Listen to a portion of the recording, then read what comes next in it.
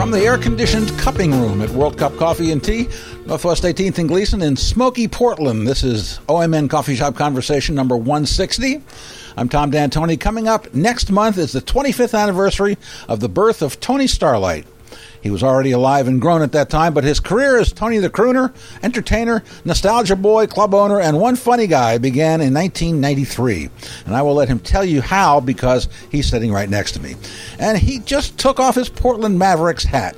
Not dressed to perform at the moment, but we'll get into how he chooses his outfits later. His anniversary show will be Saturday, September 22 at the Alberta Rose Theater, and it will be something special. And he's going to tell you all about it, and a lot of other things about himself that you might never have known. And now, ladies and gentlemen,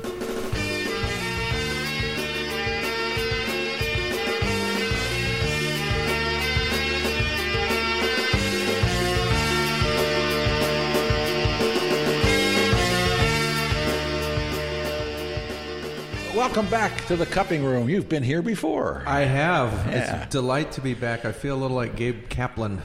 Why? Welcome back. Oh, Cotter. My dreams for my ticket. And that's at the cupping room at the World Cup Coffee and Tea, Northwest 18th and Gleason, where we do these things. And get free coffee in the room. Indeed. Yeah. What a low bar we had with It's the okay. Welcome Back Cotter. Yes. We go through this all the time because I do a lot of the old TV themes. And people go, oh, I love that show. Yeah. And I go, have you seen that show since you were a grown person? The show's terrible. Yes. You love the show because there was no choices. If that show came up on Netflix today, you would never, ever pick that show. You'd say, what manner of ungodly demon created this nonsense? Possible, but we had so little choices. But it wasn't, that show wasn't about the show. It was about John Travolta.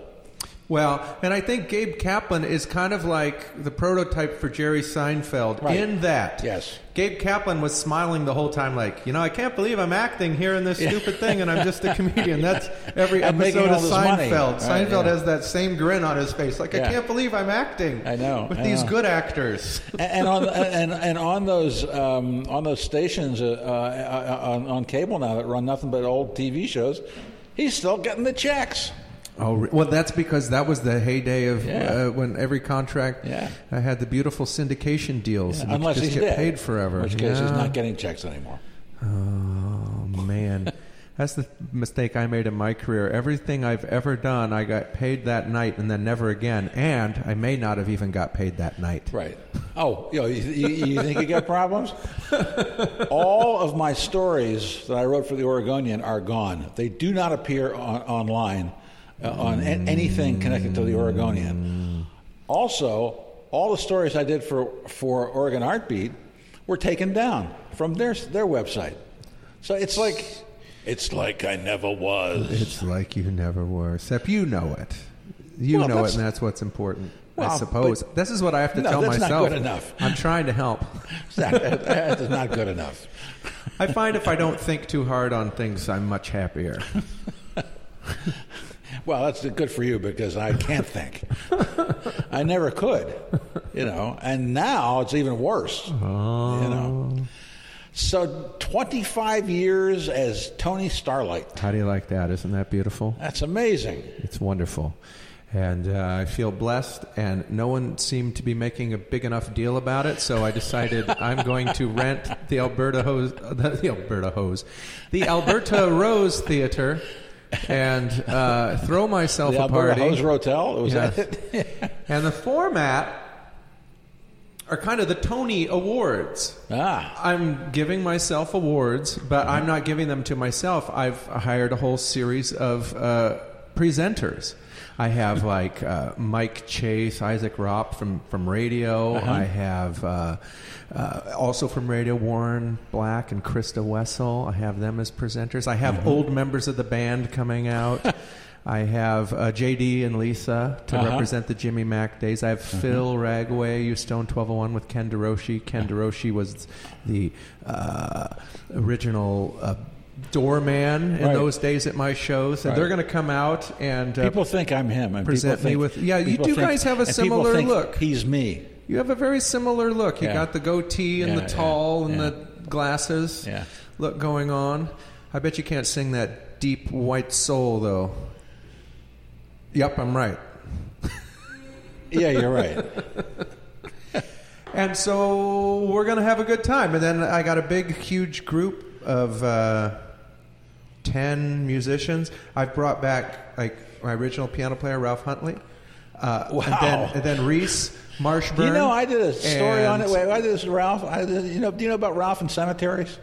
No, he's not opened up to me about this part of his life. No, this was on television. Mm-hmm. I did a story on klezmocracy. Remember when he was in klezmocracy?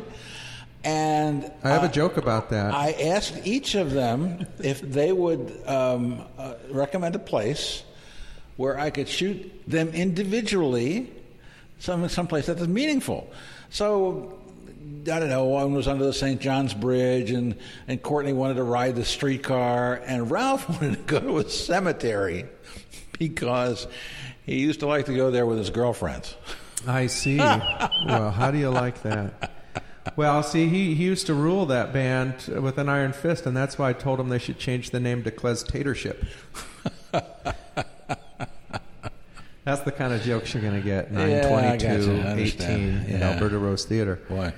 And I'll have 4 different piano players from people through the years, and we're going to go through from the sad and horrible years to the wonderful and delightful years, and everywhere in between. It's going to be a lot of fun. Sad and horrible years? There were sad and horrible years. Yes, there were. Really? Oh, yes. What do you mean? Well, I don't know. It depends on how you look at it. I guess they're sad and horrible if you look back on them. At the time, they seemed great. I remember doing a Christmas show at the Bright Spot, better known as the Space Room. Oh, my God, yeah. And if I sold 40 tickets, it was a sellout, and I would boast about having sold out that room. You see what I mean? Where could you play in that room? That's what I'm trying to tell you. Those were the kinds of gigs I had, right? So I call those sad and horrible years. And not necessarily sad and horrible for me. It was sad and horrible for the audience because I was clearly not at a high enough skill set to ask you to pay me money to do what I was doing. But thank the Lord, I was able to learn to do my job while doing my job. So I always look at young people today, and I feel so sorry for them that there's not enough places for them to just stink in public. Yes. Because if I had to be successful out of the gate, I would never have made it. No. I needed to stink for a long time and take all that feedback. In what way did you stink? Singing off key. Really? Having really horribly thought out song parodies. So I have a song parody now in the show, and like the whole thing tells a complete story, and every line lines up as much with the original as possible. Yes. The old days, if I could just change a line here and there and get a laugh, that's all I needed. You know. Copacabana, they were young and they had a rubber. Who could ask for more? Right? But that joke's not connected to another joke, to another joke. There was blood in a second shooter on the grassy knoll. They're just throwaway jokes, but they don't connect. So it's very amateurish writing. Yes. But it got laughs of it. All I needed was a laugh. Right. That's all anybody But that needs. kind of encouragement and helped me to, of course, eventually become better at what I do. Now I see there's not enough venues around for people to have that learning curve. They go from having a bunch of showcases where their parents and family and friends come tell them how wonderful they are, to then having no gigs, right? Where the public is the best. Look, you know, I always used to call, people say like your monitor. You're out there singing your monitor, which is a speaker of your voice and everything coming back at you. My monitor was the face of the audience always.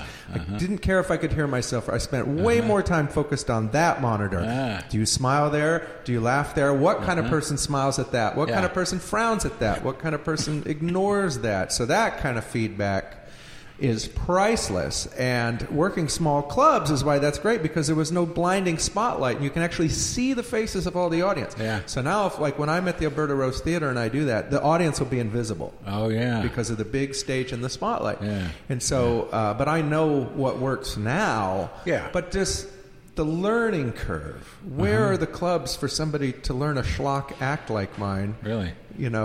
Over 25 years. Yes. Yeah. Well, did you get your first laugh as a kid? My mother says, so I used to have a pair of long johns that were yellow. Okay. My mother says I used to pull them up over my shoulders so only my head was sticking out, and I would come bouncing into the room going, "Banana Man, Banana Man." Then I would run back into my room, and I would put on a cowboy hat, and I would put on the holster and the guns, and my chaps. I'd come walking out, and I'd do a John Wayne. Then I would run out. So she said when they have dinner parties, I would just keep running out as different characters over and over and over until I got tired. And so I guess I've always enjoyed getting a laugh out of people, and it hasn't changed. Yeah. My career, I get sort of, I work more as a musician because I don't like work in comedy clubs, but I'm really a comedian who likes to sing. That is really my... the angle of the Tony Starlight Show. We know. And and I was funnier long before I learned how to sing. And now that I can sing, it's like, oh, well, that's nice. It's kind of like you go to a dinner show and the food's good. Like, you don't expect it to be, but when it's good, you go, hey, that's a bonus. My first big laugh was in junior high. And there was a school assembly. And I don't know why I volunteered. I don't remember anything about preparing for it, but I stood on the stage with a mic and I did Bob Newhart's driving instructor routine. Okay? It's like you sing somebody else's song. It's somebody else's song. You do somebody else's song. And I got huge laughs. Oh, my word. And that was it. I just kind of was diving into this emotionally because I just went to my 30th high school reunion in Bozeman, Montana. And so it was interesting because I took on the responsibility of the entertainment for the event. So I hired alumni band, we rehearsed, and I wrote a presentation with slides, did a comedy and musical 45-minute presentation, and it was wonderful. Now, in high school, I would never have been able to get up in front of the people and do that. People are very surprised to learn how shy I was. Now, I was funny in a room with friends in the back of the class whispering, but too shy to take theater, too shy to take debate, too shy to really get out there in front of people and perform. So I don't know what changed other than, I think it was just, I'm a very practical person, and I realized, well, if I don't want to go get a real job, you better learn how to become outgoing and gregarious in the business you want to do. You better change your personality, become more of an extrovert. Yeah. Which in the beginning was done by being drunk. Well, it's a social lubricant. So you get me on stage, and all of a sudden I felt very, very comfortable. Having a few drinks and saying all kinds of outlandish things. Then now I'm at the age where that is a huge impediment to my success. So drinking during the show is not a good idea. Well, that's like me. All those, when I wrote for the supermarket tabloid and wrote all those stories that eventually became a book and all that. I got up every morning and smoked dope all day. It was the only way I could do it. Sit there at the Selectric, and just be completely. And that's how I wrote Rabid Nun in Feck's entire convent. I was always very skeptical of the medical marijuana thing, but like I say, I have a friend who 5 years has been doing medical marijuana, and his motivation is 100% in remission. Thank you, ladies and gentlemen. God. Thank you. It was the opposite for me. I think I smoked pot 2 or 3 times, and within a half hour I was asleep. It just put me to sleep. Oh. I didn't understand the point of that. So I think people smoke pot to be like me sometimes, like just outlandishly in a different weird mindset that I kind of go in already in. Right. You know? Right. Caffeine is a much better drug. So was there a moment when you became Tony Starlight? Yeah, there was. I was named Tony Starlight. I was given birth to by a guy that we called Nigel the Clown. I was working with Ralph Huntley. Yeah. And coincidentally, Jerry Fector, who owns Lompoc. These are 2 guys who were lunch servers at Virginia Cafe in 1992. Early 93. I used to love the Virginia Cafe. And so I was a cook back there. Nirvana, Pearl Jam, all that ruling the airwaves. I wasn't nearly angry enough to do that, so I'd been listening to Sinatra and just exploring other kinds of music because I just didn't understand. You know, the anger. Eddie Vedder from Pearl Jam sounds exactly like Cher. Have you ever noticed that? He does. He does. Absolutely. Absolutely. You believe in love after all. Something like that, right? And if I could tell my town. I think there's a future in that. And so the bar back, Nigel. Yeah. Ralph Huntley. Yeah. And a guy named John Wager, who was like the original bass player with Pink Martini back in the very early days. This was after me. He left me for Pink Martini. I don't know. Bad choice. I don't know. There's no future. Okay, so they had a jazz group. And they were playing at Mark's Hawthorne Pub. They had like a regular Tuesday or Wednesday or Thursday, something like that. They said, why don't you come down there, put on a ruffled tuxedo, and you can sing with the band, and we'll call you Tony Starlight. Wow. That's what we're just shooting the breeze at the bar. Yeah.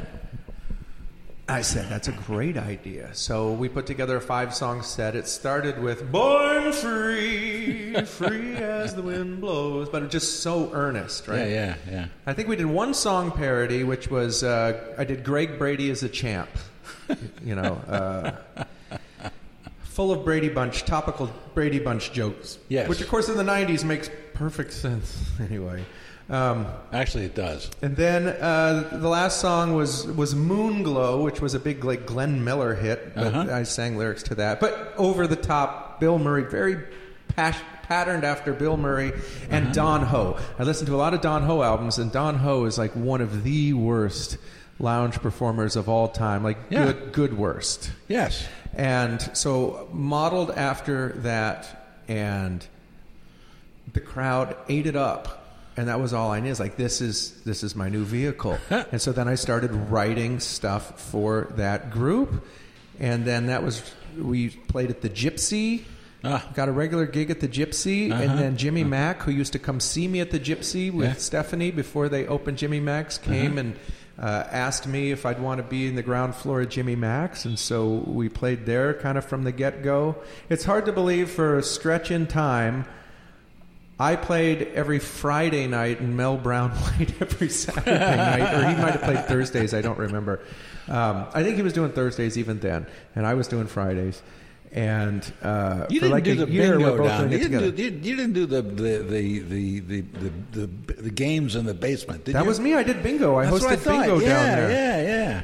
And so that's one of the awards that I'm going to have is top. What's the word I have exactly? Like, biggest affront to jazz. The nominees are, and some of the things that I've done are have bingo, host bingo at one of the top 100 jazz clubs, according to Downbeat magazine. And also, when Mel Brown walked into Jimmy Mack's for the first time to hear me, I was singing Convoy. So that's on the nominees of one of the top 5 affronts to jazz I've done with my career. I was thinking about all the venues that I played, and I was listing. You're talking places like Monte Carlo, Andronico, McCall's, the Gypsy, Gino's Cappuccino. Where was that? It was in Hillsborough. Oh my God! I think, or Beaverton.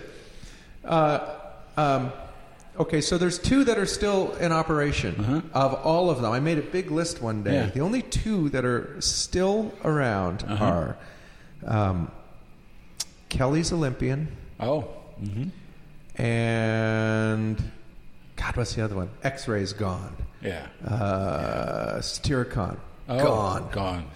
I can't remember the name of the second one that's still around. Dang it, I had it at the beginning of the sentence. And this is what happens when you get to be old, is you forget things. And just a list of... It's just hard to believe that every one of those venues are gone. Right. Along with the buildings they were in. Yeah, well, speaking of that, Touche. Yes. I played up on Halloween while people were playing pool. Oh, I've done that. I DJ'd. That's right. On a Halloween where people were playing pool. My costume was Steve Austin. I was the $6 Million Man. You know, that was such a strange gig for playing, because I was playing soul music up there, and nobody ever paid a bit, at least not any attention whatsoever. No attention. No, and not. And I'm playing like James Brown and real funky stuff and dance stuff, and not even a head bob. Okay, because there was such serious billiards going on. Yes, I know. Money was changing hands. Do people do that anymore? I guess down at the Rialto, there's probably still people playing pool. Oh yeah, definitely. Goodness. So many of the things culturally that I really loved, and I'm really serious about this, are gone. Right. So when I was young, what I like to do, like all of my work, is I like to go out to see live music. I like to go to bookstores. I like to go to record stores, and I like to go to the movies. So I mean, the things that I love have really disappeared from culture, for the most part. And so it's been a weird way trying to adapt to the new world. And you could say that happens with every generation, but old people born in 1930 that lived to be 2000, they still had bookstores, record stores, movies, radio. Also radio. I like to listen to radio. Okay, so a locally programmed radio show. How's that for a dinosaur thing, right? So it's been a big upheaval. Dino. It really has been a big upheaval culturally, and so it'll be interesting to see where it goes. And I trade so much in that with my show. My show, somebody said to me the other day, what you do is you sell nostalgia. And they're right. Yes. Because what I like to do is I like to talk about old songs, old memories, and the things associated with them. And the luck that I have is, since we grew up with 3 TV stations, I don't count PBS. Just like now, I say I have 1,331, even though I know I have 32 because one's PBS. I don't count it. The 2 radio stations, like in Bozeman, Montana. I'm not kidding you, right? Really? So then you have MTV, where I'm getting music. So there's so few choices on what's being fed to me. Like, I don't like Huey Lewis. Can I sing 10 Huey Lewis songs for you right now? Yes. So, but the good side of this is that I can speak to a room full of people over 40, and we have a common pop culture memory, whether they like it or not. We watch the same TV shows. I'll do a night of all TV theme songs, and whether you like it or not, you know all the words to these songs. They come back instantly because you heard them so much. Now, if you were growing up today, and you can create your own Pandora station. You can YouTube whatever shows you want. It's like, I don't know how... I was just at my 30th high school reunion. If I come out and sing White Wedding, we all know White Wedding. What are they all going to know as far as music and film and television? Because they're all watching and doing their own things. So I think we were really lucky in that regard to have the limited field. It's like when I was in L.A., you go to... Jerry's Deli, the famous deli. I think is that what it's Cantor's? called? Yes. Yeah. Their menu has 200 items on it. Yes. It's like, I don't have the time. I just told the waitress, pick something for me. Do you have a Reuben? I don't want to read all this. Yeah. And it's an overwhelming choice. And that's how I feel about if I was a kid today. I don't think I could curate my whole... And this is weird coming from somebody who's very, very independent. Yeah. I liked that when I was in high school, I was going to listen to one of 35 records when I got home, because that was the choice. Right. You know? Right. And those songs are in my blood because of repetition. Mm-hmm. Now, I think had I so many choices, you'd never get to that level of where, like, just a song is in you. I don't think it happens. I mean, it's hard for me to believe. I mean, it probably does happen, okay? But it's hard for me to believe that. The closest I've come to seeing that is the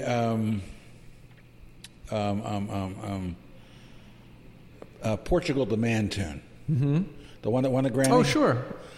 When I'm doing my DJ gig, you know, when I play almost 100% soul music and funk and stuff, right? Mm-hmm. But I'll put that on, and God damn it, that is such a catchy tune. Yeah. Every head turns, you know, and those there are not a lot of those songs, you know, because that's not what music's about. Well, and then that's kind of a little bit to my point, is I think there will be a handful of them that transcend that. But like I said, Huey Lewis, I hate Huey Lewis, but I know all his songs.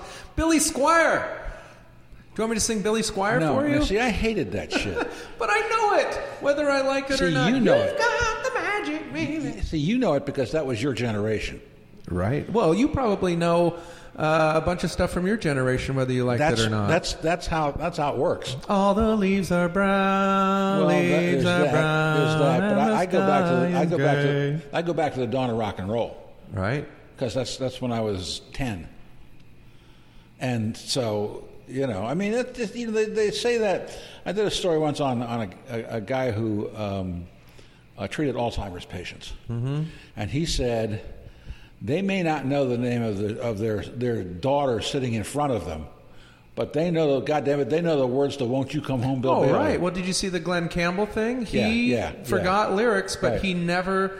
Even though he was in dementia and having Alzheimer's, he never forgot how to play any of the guitar leads. He had muscle memory for those melodies. Yeah. So it really does depend on, you know, because now the '80s thing is almost over. It's not. No. Wait. It'll never. Somebody once told me the Tony Starlight brings you the '90s. No. Let me go back. The '80s thing will never be over. Okay. The music's bad, though. It really is. Well, it is. So, but you know, '90s is much better. You know. I'm an '80s drummer. Oh, shoot that poison arrow through my heart. I have a joke that like the 70s were like, yeah. And the 80s were like, yeah. And the 90s are like, no! You know, and I feel like I fit more in the 70s with that, yeah. 70s are great. Funny. That's music-wise. I love it. The bulk of the stuff I play on the radio and in the clubs is 70s. I love it. Yeah. It's all real instruments still. Yeah. You know, aside from ELO, which is hyper-produced, you could probably play any 70s song on acoustic instruments and, you know, maybe a rock organ or something. Right. But 80s, you need all this production. Yeah. You know? And the songs just don't... the song... Well, it's several steps away from like where, you know, jazz is like anybody can sit around a piano and sing Night and Day, and it's still night and day. Right. You know, but you want to sing Just Like Heaven around a piano? It's like, no, it's a production. And you got to go, show me, show me, show me. It's like a different animal rock and roll is, you know. Do you play any instruments? I play guitar, ukulele, and occasionally a harmonica, but never long enough for you to see that I can't play harmonica. That's good. Ukulele, huh? Yes. Well, there's a public demand. I would only do it. The public demands it. I want to be like. I've always had this dream of putting on a different instrument for each song, but then never playing them, and just seeing how long it takes people to gather. But these things are funnier to me than in my brain than actually I have the effort to exercise. Like I've always wanted to come out with like a puppet, but then never address the fact that I have a puppet, and just see how long it takes people. Like, didn't he had a puppet and the puppet never did anything. Well, because when I see somebody come out like with a puppet, or I see somebody on stilts juggling fire, I always think that's cool, but I'm depressed knowing how long you practiced to do that. And that's the sad part. I think of somebody with a puppet on their hand in front of a mirror, like refining. Yes. Hello, how are you doing? Like that is the saddest thing I can think of. It really, really, really is. Now, if you could do that just naturally, I'm like, that's wonderful and that's funny. But it's the time practicing. I'm like, oh God. Yeah. That's so sad. Or Senor, do you ever see Senor Wences? Senor Wences. Senor Wences? Oh, yes. Johnny couldn't even afford. His hand? Couldn't even afford. Well, I guess he did. He had a dress. No, it was a great stick. It was a great stick. That was Johnny. And the guy with the head in the box. I would have loved. It's all right. I mean, people say that I'm kind of already doing that, but imagine the wonderful years of vaudeville when you could have an act that you could just do for 10 years. Yeah. Radio and television changed that. It's like you need a new jokes every week. That's like Bob Hope, like writers and all this, where we need new jokes every week. But the old days, you could just tour a show for a decade and never update it. Right. It's fascinating. Hadn't been back to that theater for 5 years. Yes. And they want to see it again. Yes. Well, that's kind of like my Christmas show. I just had somebody today, in fact, tell me that the thing they liked about my Christmas show is that it was the same every year. And I was thinking, what's wrong with that? Because every year I think about how much do I need to change. Right.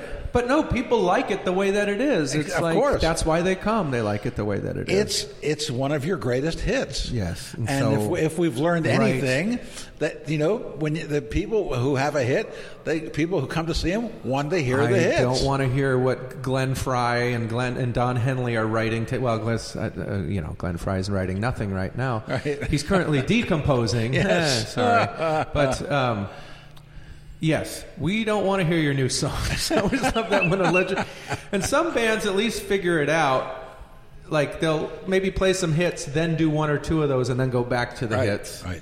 Yes, this is the most... You wrote the most meaningful song in my whole life, but I don't want to hear anything else. Judas Priest did that, because I went and saw it's probably their farewell tour. And they did that. They played the hits, then they did like 2 of their new songs, and then finished with the hits. And it was like, that's how you do it, guys. Well... And it was sad because Glenn Tipton comes out at the end of the show. He's 70 years old and he has Parkinson's, and he is retiring. And it's so weird to see all of your heroes enfeebled, Well, yeah. It's just the way life goes. It's nothing new. But I like so much stuff that's older than me that, almost all of my heroes are gone. Mm-hmm. Neil Diamond's now retired. He'll never tour again because of Parkinson's. Judas Priest, I might be able to see Rob Halford again. I'm never going to see Judas Priest again. Right. One of the things and why I see people when they come is Spirit Mountain Casino has Lou Rawls back in 1995 or whatever. It's like, I'll catch him next time. No, you won't, because there never was a next time. Right. And so if there's somebody you like... Yeah. And Lou Rawls was awesome.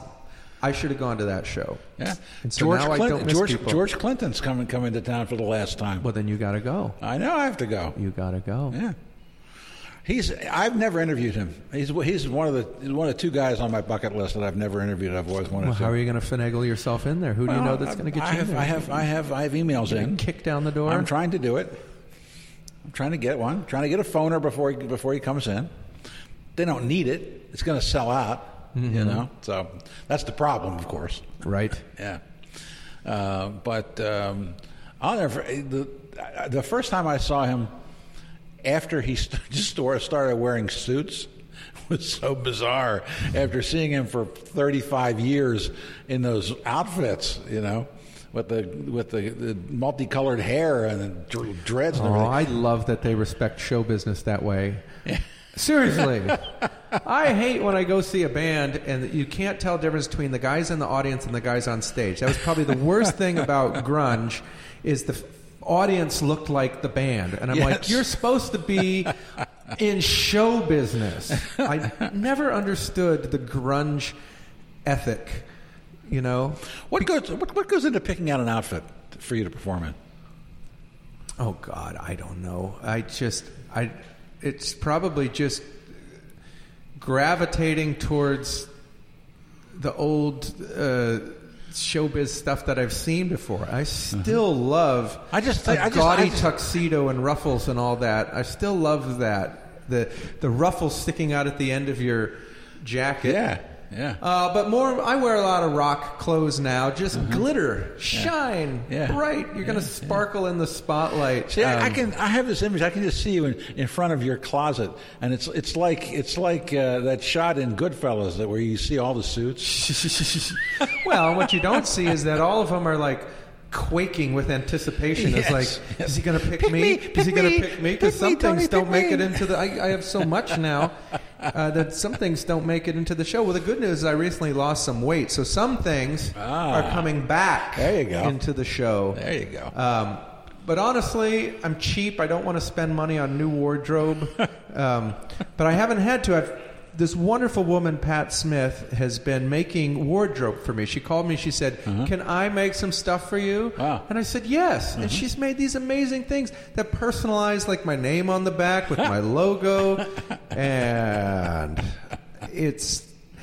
Honestly, what's been great about these 25 years, I've never been the level of success I would like to be. I've never hit the salary near what I'd like to be. But the two things I have that are remarkable is, one, I have autonomy and control over my show. I don't have an album I've recorded and the studio fails to release it, right? Yes. I live and die by all of my own work. The other thing is I have met the nicest people who become fans and supporters of me, people that book me, come to my shows, and the relationship so one-on-one. Like if I'd have gone to Vegas and done this show in Vegas, I would not have that. No.